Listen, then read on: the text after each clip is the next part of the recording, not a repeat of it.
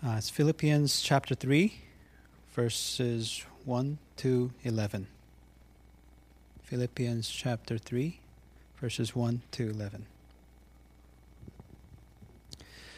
Finally, my brothers, rejoice in the Lord.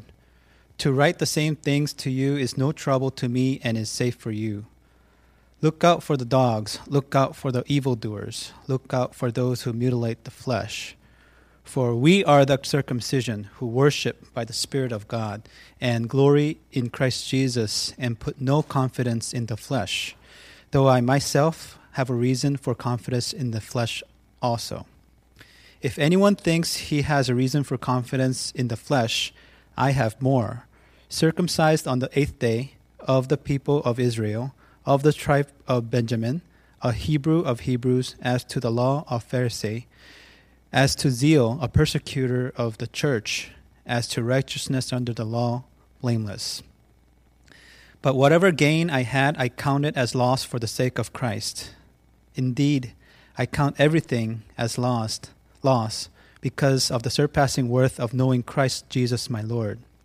For his sake I have suffered the loss of all things and count them as rubbish, in order that I may gain Christ and be found in him, not having a righteousness of my own that comes from the law, but that which comes through faith in Christ, the righteousness from God that depends on faith, that I may know him and the power of his resurrection, and may share his sufferings, becoming like him in his death, that by any means possible I may attain the resurrection from the dead. This is the word of God.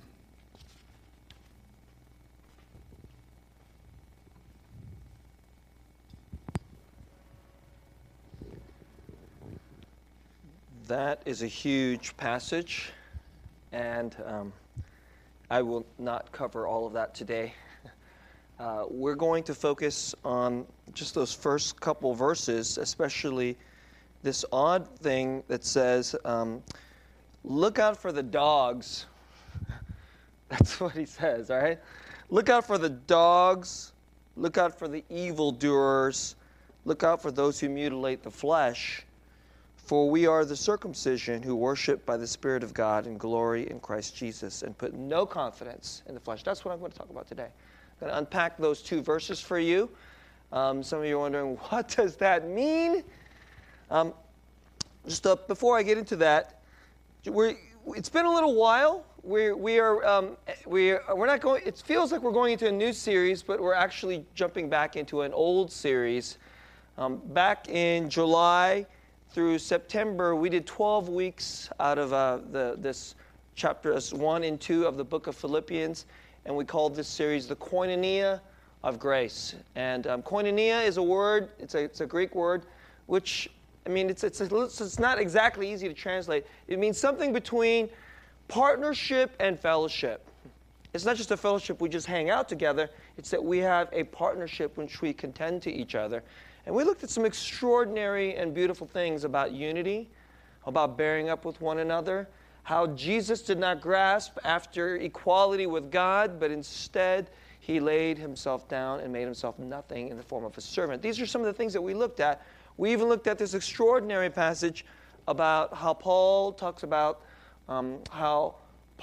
Timothy. And I shared with you how that's a picture of how from father to son, this movement of gospel unity, this koinonia of grace, it flows throughout history and really defeats all the selfishness and pride, which is just so normal in our lives. These are some of the things that we talked about. And so I know it seems a little bit of a jarring pickup here.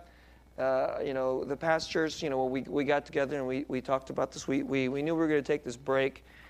In general, I don't know if this is more information you want. In general, we try to keep our series roughly not much longer than about 10 to 12 weeks or so, because we just think your minds just need a break, okay?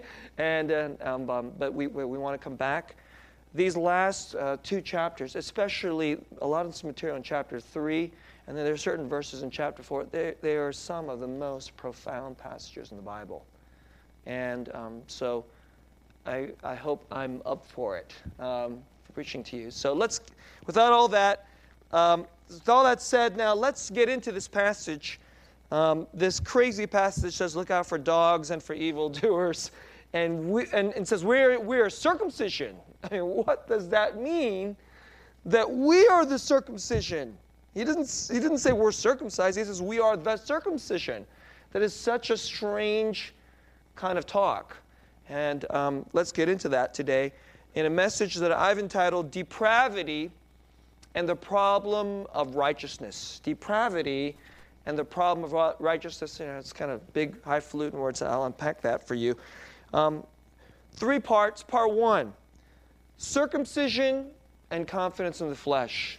Circumcision, and so I'm just going to expound that in this first part. All right, what does that mean?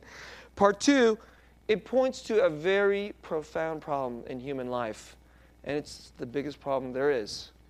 It's the problem of depravity. Depravity, for those of you who don't, it's a huge word that basically means everything is spoiled by sin. That's what it means.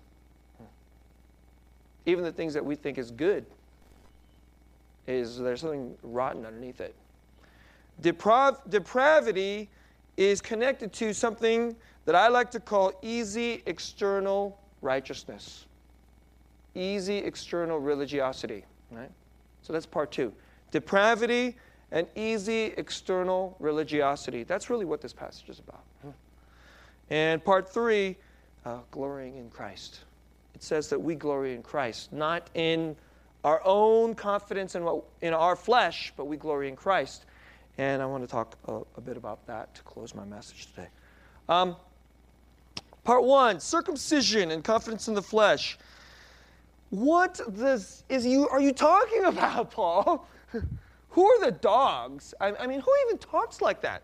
I mean, in our day today, I don't know if you realize this, but we live in at least you're supposed to be polite to other people.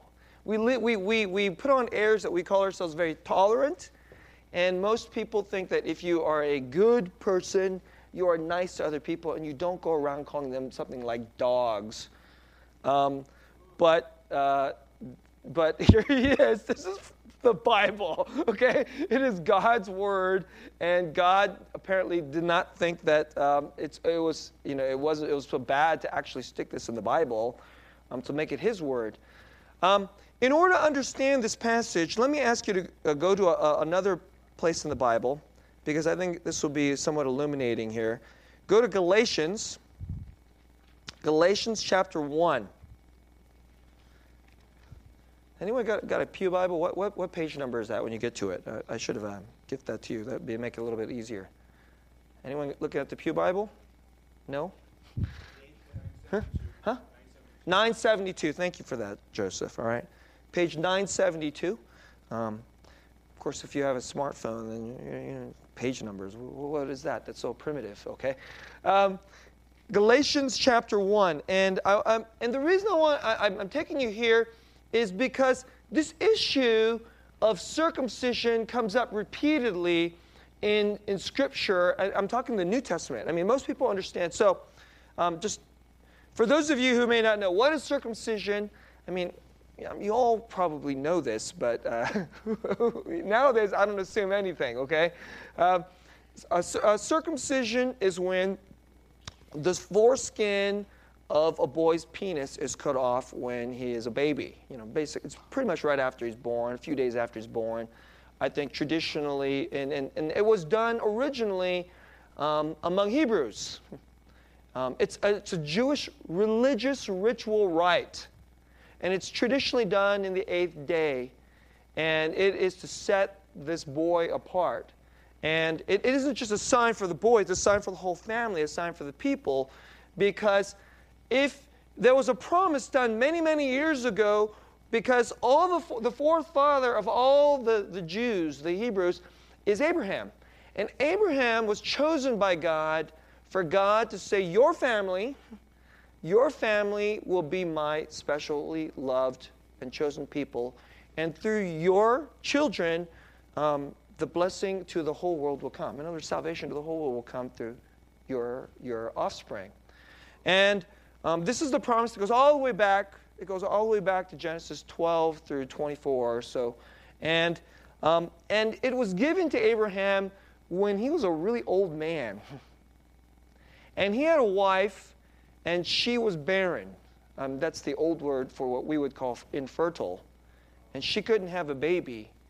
And so God promised this to a man who had a wife who couldn't have a baby, and then he didn't fulfill this promise till they got really old. So just to make sure Abraham and his wife really believed this promise, he waited till they were so old, there was no way it could be anything except by God's love and promise.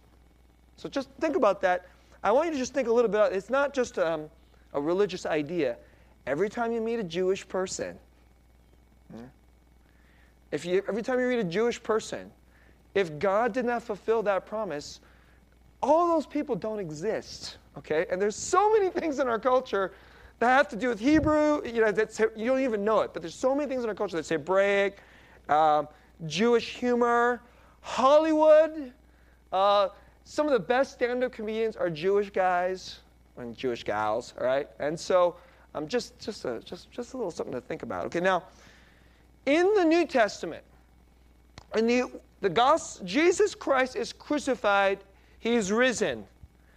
The gospel is going forward and saying that if you trust that this person is the Son of God, and when he died upon the cross, he wasn't just dying, he was acting as the Lamb of God whose blood would atone for our sins, for everybody who would believe, both Jews and Gentiles. If you believe that, your sins will be forgiven, you will belong to God, and you will be with him forever and ever. That's the gospel. So this message is going out. And right when it goes out, all the people who first believe it are Jews. And in fact, it doesn't really quite make sense to anybody who's not Jewish because it's steeped in this history and it's coming out of a set of promises which go all the way back to Abraham. It's just that even back then, the Jews, including the ones who were first being called Christians, and they didn't call themselves Christians. I mean, think about this. They don't call themselves Christians. They're just Jews, and they believe that this Jewish guy is the Messiah, and the Messiah rose from the dead, and he's the Lamb of God, and anybody who believes in him is saved from their sins, except that it just so happens that everybody who believes in him up to this point in time is Jewish. Okay? And then, this is the way the history works out. So, thousands of people are coming to Christ. And they're mostly in Israel. And then there's a guy named Stephen, who is one of the early deacons, and he gives this completely offensive sermon that tells the Jews that because you resisted God's plan, God essentially rejected you as an ethnic group. And as an ethnic group, the ethnicity will not be the basis of your salvation. It can't be. It never was, actually. They didn't get it. And this thing was so offensive, they killed him. And a persecution started in Jerusalem. Then the Jews scattered. They of course, I mean, that's just normal.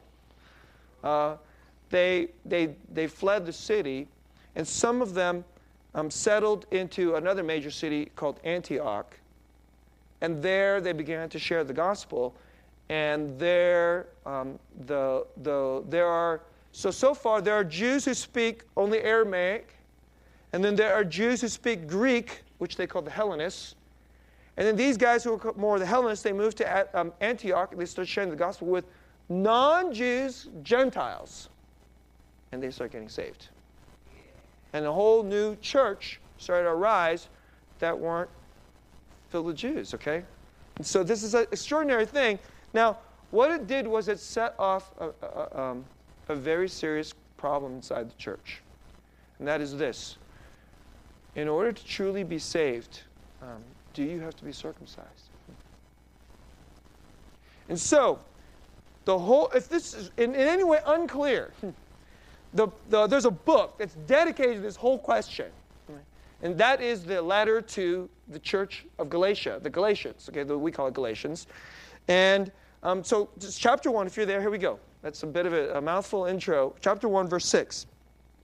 This is what Paul says. And I want you to understand that when Paul writes this letter to this church, in almost all the letters he writes these nice flowing words at the beginning. Not so to the church of Galatia, right? To the Galatians, he is just ticked from the get-go. Mm-hmm. And this is what he says right at the beginning. Chapter 1, verse 6. I am astonished that you are so quickly deserting him who called you in the grace of Christ and are turning to a different gospel. That's what he puts it. A different gospel. So there are people in the Galatian church that says, you must believe in Jesus and be circumcised. Believe in Jesus and be circumcised. If you're circumcised, and you believe in Jesus, of course, then you're good. Paul says this is a different gospel. This is a different gospel. And here's what he says. Verse 7. Not that there is actually another one. There is another one. But there are some who trouble you and want to distort the gospel of Christ. But even if we or an angel, so this is what they're saying, if it's, one of us, the real apostles, like me, or some we, and he's talking about the other apostles, we, the really sound pastors, or even an angel from heaven should preach to you a gospel contrary to the one we preach to you, let him be accursed. I want you to feel we don't even, it's hard for us to feel the weight of this. Let me say it. The word accursed is anathema. And in English, that word anathema means something that is so deeply offensive, it deserves to go to hell. That's what anathema means. So let me say it this way. If we or an angel should preach to you a gospel contrary to the one we preach to you, let him go to hell. That's what he's saying. Anathema. Let him go to hell. And then if it wasn't really clear that this is really what he means, as we have said before, so now I say again, if anyone is preaching to you a gospel contrary to the one you received, let me just say it again. Let him go to hell. Okay? That's Paul's understanding of the gospel.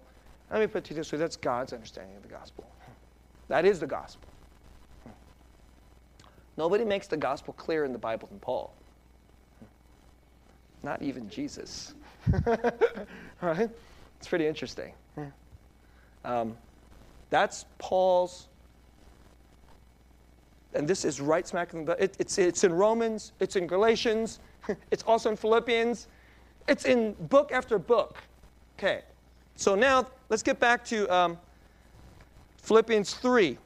So look out for the dogs. The dogs are people that spread untruths that carry us away from God. That's what the dogs are. Who's he talking? Who are the dogs? Look out for the evildoers. Look out for those who mutilate the flesh. You know what he's saying? He's saying there are people who are taking away the gospel, and they're saying you have to be circumcised and believe in Jesus. That's what he means by mutilate the flesh. According to Paul, they're evildoers. They're dogs. Wow. Wow. And so this is a bit of a play on words. In a lot of the Jewish writings of the time, when there was incredible disdain for pagan Gentiles and their religions and their doctrines. So Jews who have the real truth, they know the real God, they have the right law. I mean, think about it. You live in a society when those people over there, they do these weird, they sacrifice, they actually have a practice of sacrificing their children. Okay. Those people over here, they go into a temple and sleep with a bunch of prostitutes so that their crops will turn out better. These people here like to have 10 wives, and they know that they sell off their children into slavery. I mean, they do these things. It's normal. It's utterly normal. Okay? And then there are the Jews. They have a law. They're not relativists. And they do ritual cleansing. They wash their hands a certain way before they eat. All these other disgusting people don't. How do you like that? So how would you feel if all the people that live inside your city, you go eat a meal, and then you're thinking, hey, you're the guy who goes to the temple and sleeps with a prostitute, and you never wash your hands before you eat, and we're going to dip our hands in that same food, right? Right. That's really wonderful, isn't it? I'm not trying to be gross here. I'm trying to let you feel how Jews felt when they were with all these other pagan Gentiles. So Jews called all these people who had all these gross practices dogs. That's what they called them. And then you know what Paul does? He flips it on its ear, and he calls the Jews, who are scrupulous with their religious practices, and then says, you have to do the circumcision, and believe in Jesus. He calls them dogs. That's what he flips that on its ear. And then he says this, we are the circumcision. So that's what it says. We're circumcised. This is the Jewish attitude. We're circumcised. They're not. We keep law. We belong to God. They're immoral. They're lost. But he actually says, no. This is really strange. I mean, I really want you to know, completely strange, he's saying. Paul is writing to the Philippian church. The Philippian church is filled with Gentiles. Right? Probably every Gentile Christian in there, I mean, there's probably Jews, and the men are circumcised. And then there are Gentiles, they're not circumcised. They're all Christians. They all believe in Jesus. By the way, that's when they started calling them Christians when the gospel went to Antioch. So until the gospel crossed a Jewish, it stopped being this Jewish ritual thing. It stopped being this ethnocentric thing. That's when they started calling everybody Christians. Because it was about Christ, not about being Jewish. And Paul says, so he's saying this, you know all you Gentiles, all you Philippian Gentile Christians, we're the circumcision. It's really weird. It's like pointing to a person and a room full of people, women, of course, they're not circumcised. Men, all the Gentiles, they're not circumcised. And he's saying, you're the circumcision. We're the circumcision. That's what he's saying. And what does he mean by that? He's now taking this term of circumcision, and he's saying that we've crossed a line. We're the ones who are the real people of God. Not whether you cut off a piece of skin, a piece of flesh, but we have had our whole body of life filled with our sin. God has cut that off from us through Jesus Christ. And he has accepted us. That's the real circumcision. That's the real circumcision. And he goes on to say, for we are the circumcision, and we're the ones who worship by the Spirit of God and glory in Christ Jesus, and we do not put confidence in the flesh. And this word flesh, I want to say a little something. When Paul is using this word flesh, I mean, there's so many layers of what it means. I've been in this church for a while, and every time this word flesh comes up, I try to explain it because it's confusing. Because Paul is confusing. I mean, look what all the energy. I just took 20 minutes of great energy to explain this to you.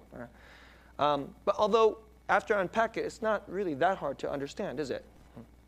But until it's unpacked, it is mysterious. When Paul says we do not put confidence in the flesh, he's saying we don't put confidence in doing things to our body, like circumcision, and thinking now we belong to God. People who put confidence in the flesh see that if you just do something on the outside to your body as a piece of ritual religion, now you're good with God. If you do external things, then you're good with God. And Paul says, heck no. No. That cannot be true. That is not true. Because no Jew, even a Jew, cannot be saved through circumcision. No way. So that's why he says, if the Jews demand that the Gentiles also must be circumcised, he's saying, then that corrupts the gospel itself. No. Here's how we're saved. We put our faith in Jesus. And Jesus cuts off from us all our wickedness and our old, he calls it body of sin, and our heart of rebellion. That's the real circumcision. That's part one. All right? Let me go to part two of my message. Okay. Some of you are thinking, I'm going to talk about depravity and easy external religious righteousness. What is this about, Pastor? I never got circumcised. All the ladies are going, oh, I never got circumcised. I'm not going to get circumcised. And why all this energy about circumcision? It's not about the act of circumcision itself that Paul is getting worked up. It's the principle underneath. There's a principle underneath. And this is a trap that many, many people fall into. It's easy to fall into because it's kind of like the default mode of the human mind. And the default mode of the human mind is so wrong. And it's so wrong, and it's hard for us to get that it's wrong because it feels so normal. But we all know that in one way or another, I mean, if you're even just to have a shred of honesty, that there's something not right about you. Something about the way you think, the way you feel, even the things that you want and desire. It comes up in all kinds of different ways.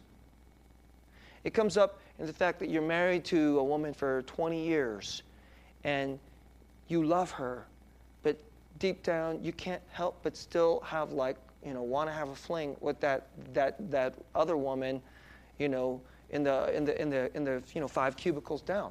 I mean, and you know that that's wicked, but you can't help it. It's like that.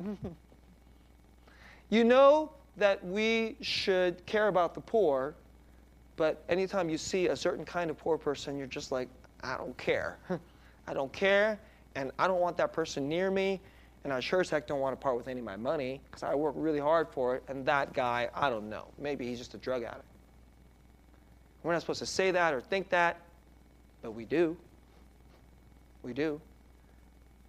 And I'm just giving you, that's just two. And we're all like this. Maybe there's one or two that's not, and then you're wonderful. Okay, but at least wonderful on that point, then you're probably horrible on some other thing. That's depravity. What Paul is saying is this is what's really wrong with us. You can never fix it by cutting off the foreskin of a penis off a baby. Heck no. Come on, are you kidding? That's really what he's saying. The real problem is this. We have to be deeply changed all the way down. And it takes a miracle. It takes supernatural miracle. It is not anything we are capable of doing. That's really what he's saying. That's why salvation has to be by faith alone, not by our works. If you could do it, then we would do it. And then we would just do it, and then we wouldn't need a miracle. But that's not true. That's not real. And let me tell you something else. It gets even worse. Now, I'm going to just give you a little bit of a preview. In this passage, he says, we glory in Christ Jesus and put no confidence in the flesh. And you're like, okay, Pastor, you said you were going to just talk about this. Okay, the rest of the passage, that's why I had it read today. The rest of the passage, then Paul goes on to say, if anyone thinks he has reason for confidence in the flesh, I actually have more. And then he goes and lists this resume of how he has done all the right religious things. His righteousness, he's basically just saying, if you think you could put confidence in the things that you can do to show that you're a good person, I'm better than you. That's really what he's saying. I have more reason than you. I'm better than you. And then the rest of the passage is basically saying, but this stuff is garbage. I have every reason to think I'm better than you.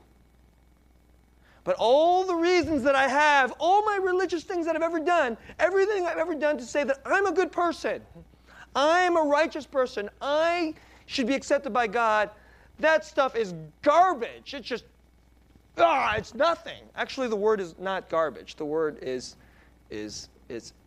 I think the right translation would be S-H-I-T. I consider it rubbish. That's the way. But actually, I consider it, you know what I'm saying. That's really what he's saying. Right? I mean, you need to understand that word. That is it's a crude word that he's saying. Why is he so dramatic? He's trying to defeat this default bias that we have. If I do good things, then I'm a good person, right? Paul says no. Actually, and this is what I mean by depravity and the problem of external religious righteousness. He's saying there's a set of people. Oh, well, of course we're supposed to believe in Jesus because that's the right doctrine, right?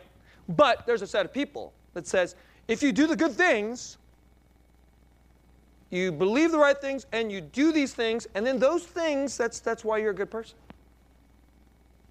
They're dogs. Really what he's saying is this. Actually, human beings are so profoundly lost that even the things that we do that are good, we use them in such a way to prop ourselves up as our own saviors and to think that we're good people. Even our righteousness there's something really rotten inside of it. So that there's no way even your righteousness. Let me put it to you a little bit differently. This is a really big thing I'm trying to say, and I'm going to say more about this next week, okay?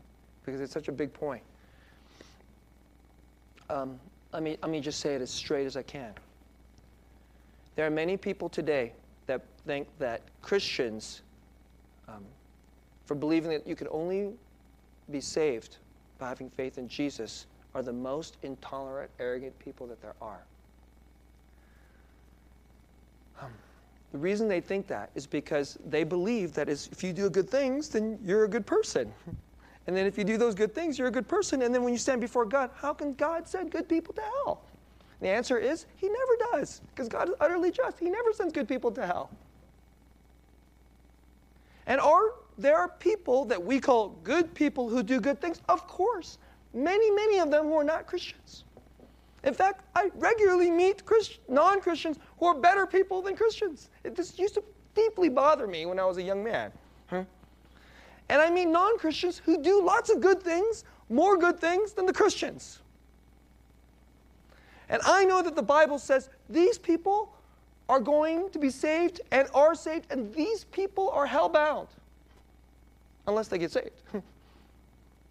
I mean, just because a person doesn't believe in Jesus now, of course, they can. And for so many people, that is so offensive. Why is it so offensive? Because I do good things, you don't. I'm a non-Christian, you're a Christian. So because you're a Christian, you believe in Jesus, you're going to go to heaven, and I'm going to go to hell. What the heck are you talking about? That's how they think. And of course, that makes sense. But it's wrong. They don't know that one day they're going to stand before a holy God. Holy means absolutely righteous and pure. And then they're going to say, God, I did this good thing. They're going to show their good righteousness. I did this thing. Okay, in this passage, he's talking about circumcision. But whatever it is. I mean, he has a whole list. Hebrew of Hebrews, born of Benjamin, blah, blah, blah. I did all these things. So he said, I have a better resume than you. People are going to get before a holy God. They're going to put their righteous resume before God and say, God, didn't I do this? And he'll say, oh, yeah, you did that, but you only did that for yourself. Or you only did that because, that was the minimum thing. You never cared about me. You never cared about justice. The day you gave that, $5 to that homeless person, you did it, you had like 5 ounces of compassion. But you had, it was like 5% compassion. 95% was just to make yourself feel better. The day you gave that, that you went out of your way, I mean, you even really, really went out of your way. You actually volunteered at a homeless shelter, and you spent your whole day there. You spent your whole day there. Okay, 90% of it was you actually had compassion on those people, but the other 10% of it was just guilt. That's it. That's all it was. It was just guilt. You just felt guilty. That's it. So it was about you. And when that righteousness is actually like all the external of it is taken off, and you can actually see it for what it is, people will realize, oh gosh, I don't deserve to be with God. He's holy and righteous. He's really righteous. Have you ever been around somebody who's actually righteous? Nobody's purely righteous, right? But let's just put it this way. Someone that you know is clearly more righteous than you. I mean, you're hanging out with somebody. I'm just an example. I named my daughter after Beth Kidd, this woman who does inner city ministry in Boston. I mean, she loves the most broken people. And when she talks about them, she's talking about people she deeply loves. She doesn't do it out of guilt. She doesn't do it out of like some weird necessity. She does it out of love for them and out of love for Jesus. Let me tell you something. When I'm next to her, I feel dirty. I feel that I'm not worthy to be around her. That's a person. That's not God. And when the most holy one, you stand before that judge, and then you put your righteousness resume before, oh my goodness. You're going to know if that's all you got, you're going to go to hell. It's a hard message I'm telling you today. That's the truth. All our friends, whether you're inside the church or outside the church, who just can't accept this, I actually feel one of the things about trying to love non-Christians is just like what they think about us is so reasonable from their perspective. We need to understand that when Christians, if you Christians ever look down on non-Christians for thinking that about us, that's crazy. That's crazy. What we believe from their perspective is absolutely nuts, okay? But it's true. It's deep. That's the problem with depravity. We all want some easy, doable righteousness. Stick that on my resume, stand before God. I'm good, aren't I?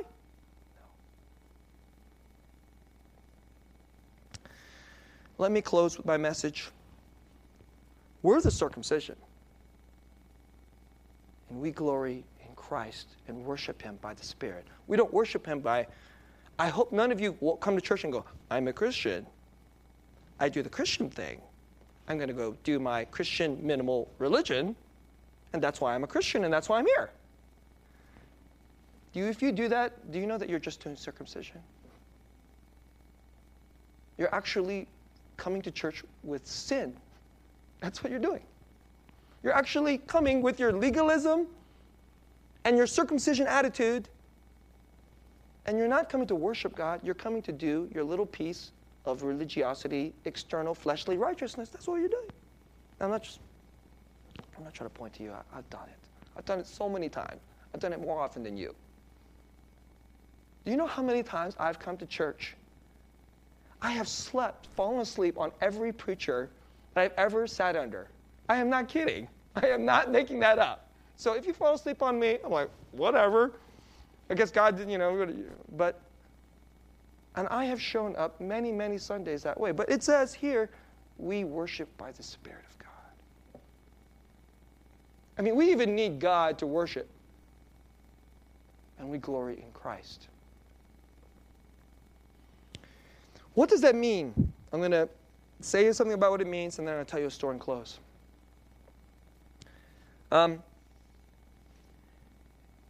Glory means to take great, this is what's special. That's what glory means.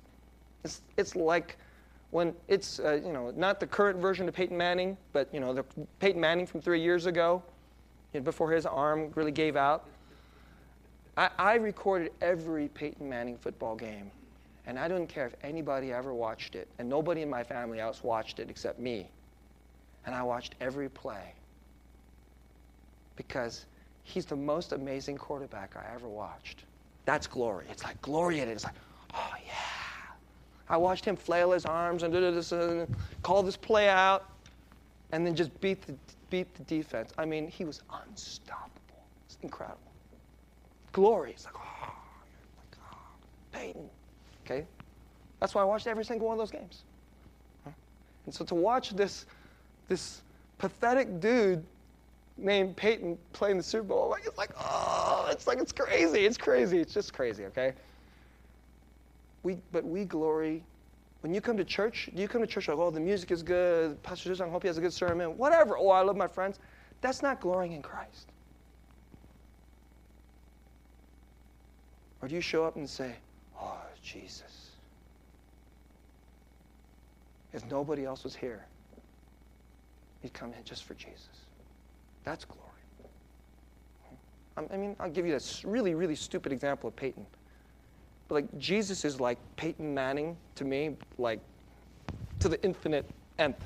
But I don't feel that way all the time, but that's what it means. And it can only be that way if you know that your righteousness is complete failure.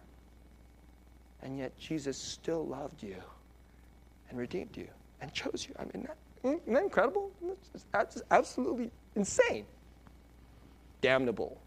Your righteousness, worthless. I love you anyway. I've told this story before, and I'll tell it again because it's really appropriate. If you heard it before, I hope you like hearing it again, okay? If you haven't, I hope it'll bless you. I have a dear friend from my old church in Philadelphia, New Life Presbyterian Church. His name is Ralph. Ralph is an older brother. He's Caucasian. He's probably about 10, 12 years older than me, just a guess. I've never asked him what his age is. Right? And Ralph and I don't know, it's just one of those things. You meet somebody in church and you just kind of click. And so whenever I see Ralph, we both smile and we, even if it's a 5-minute conversation, it's like this really happy conversation. Ralph has a pretty remarkable testimony. He told me about how he got saved one day. Ralph grew up in Texas, and his father was an alcoholic. We would today call that person high-functioning alcoholic. According to Ralph, his father was drunk all the time. He was one of these guys who wakes up in the morning and drinks, then drives, then works, then functions, then comes home and drinks some more. And at times, he was also an angry drunk. This is the way Ralph grew up, with a father like that.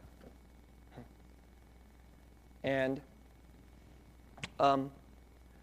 one day, as he got old, I don't remember what age he was, his father got cancer. It started affecting his brain. And Ralph grew up in church. Because in Texas, everybody goes to church. Everybody goes to church. Everybody does that piece of circumcision that we call church, going to church. Everybody. If you don't go to church, you're just a bad person. So Ralph grew up going to Baptist church all his life, every week. His alcoholic father just showed up at church. But somewhere along the line, his father had moved and so forth, and his father started going to this other church. It happened to be a Presbyterian church. And for the first time, I don't know, his father must have heard the gospel 1,000 times. For the first time, he actually heard it at this church. And who knows, maybe it was the cancer starting to like eat away at the resistant and rebellious portions of his brain. Who knows, all right? His father actually got saved. And then he told his son to go to church. And at this time, addictiveness must be genetic in his family, because at this time, Ralph was a very young man, and you know what Ralph was doing most of his time? Smoking dope and just getting high all the time. So his father was an alcoholic, and he was like Mr. like marijuana, all right? Just getting stoned all the time. And his father told him, why don't you go to this church over here? That changed him, met Jesus. And his son thought that was just so weird. So he went to this, it wasn't, I don't even think they were living in the same place. So he started going to this other Presbyterian church. And at first he went there because he liked this girl. He was like saying, whatever, my dad told me it was weird. Hey, I kind of like this girl. And he told this story. He said one day the pastor was standing up. And he says, we're over here. And God is over here. And here there's an infinite gap that we'll never be able to cross with us being good. But Jesus came and he laid his arms out like a cross. And only by that could he take us to God. And Ralph says that it's because I don't know why. Because when the pastor kind of like raised his arms up and did this, he goes, I got it. I got it. I said, the light came on. He goes, yeah. And he said, yeah, exactly. His face went like this. So I said, the light came on. Oh, he said, yes. Like, yeah, the room like lit. I get it. And Ralph got saved. And then Ralph got off the dope, and he got a job. And at New Life Church, he's the Sunday school teacher for the 4-year-olds. He's been doing that for a number of years. I don't know if he's still he's awesome.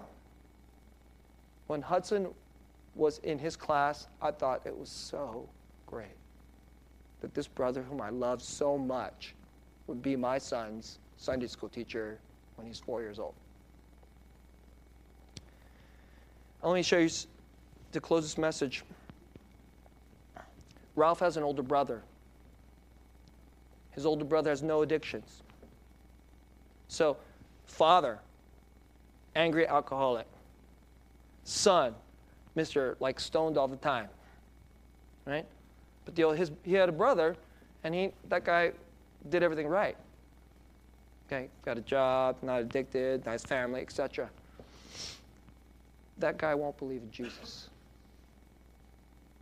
I asked him, is your brother saved? He's like, he goes to church sometimes, and he went to church every single week with us when we were growing up. But no, he doesn't trust in Jesus. See? Sometimes, until we know that when you stand before God, your righteousness isn't much better than your dope smoking, then you know Jesus is your Savior. Then you glory in Him.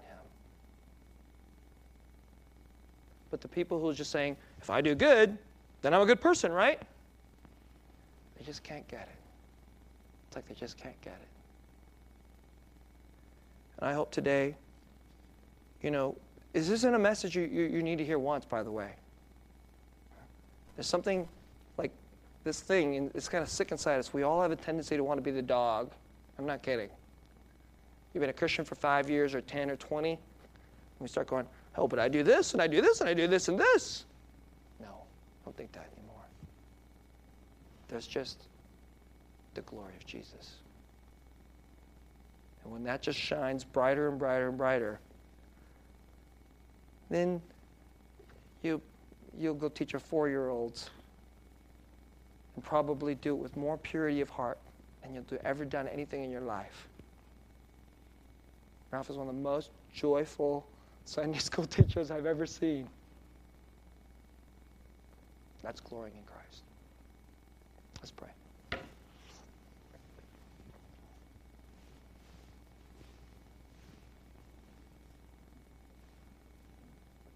This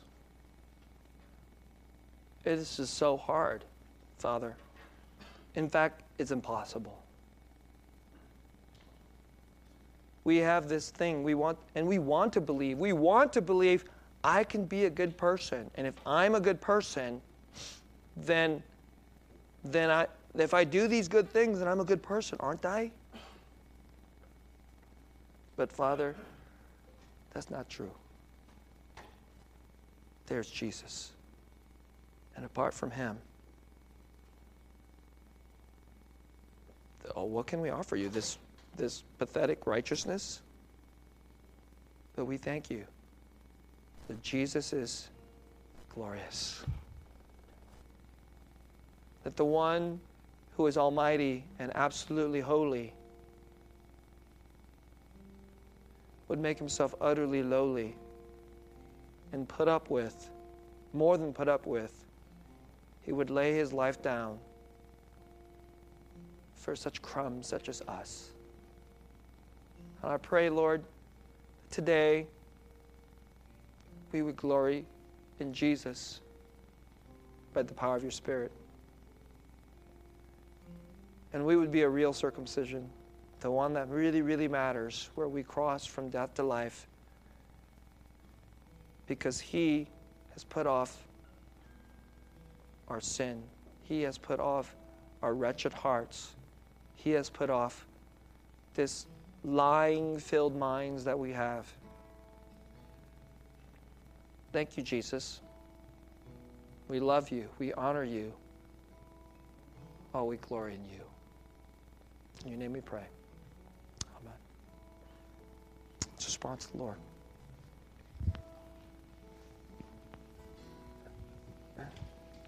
Let's rise and respond to the message.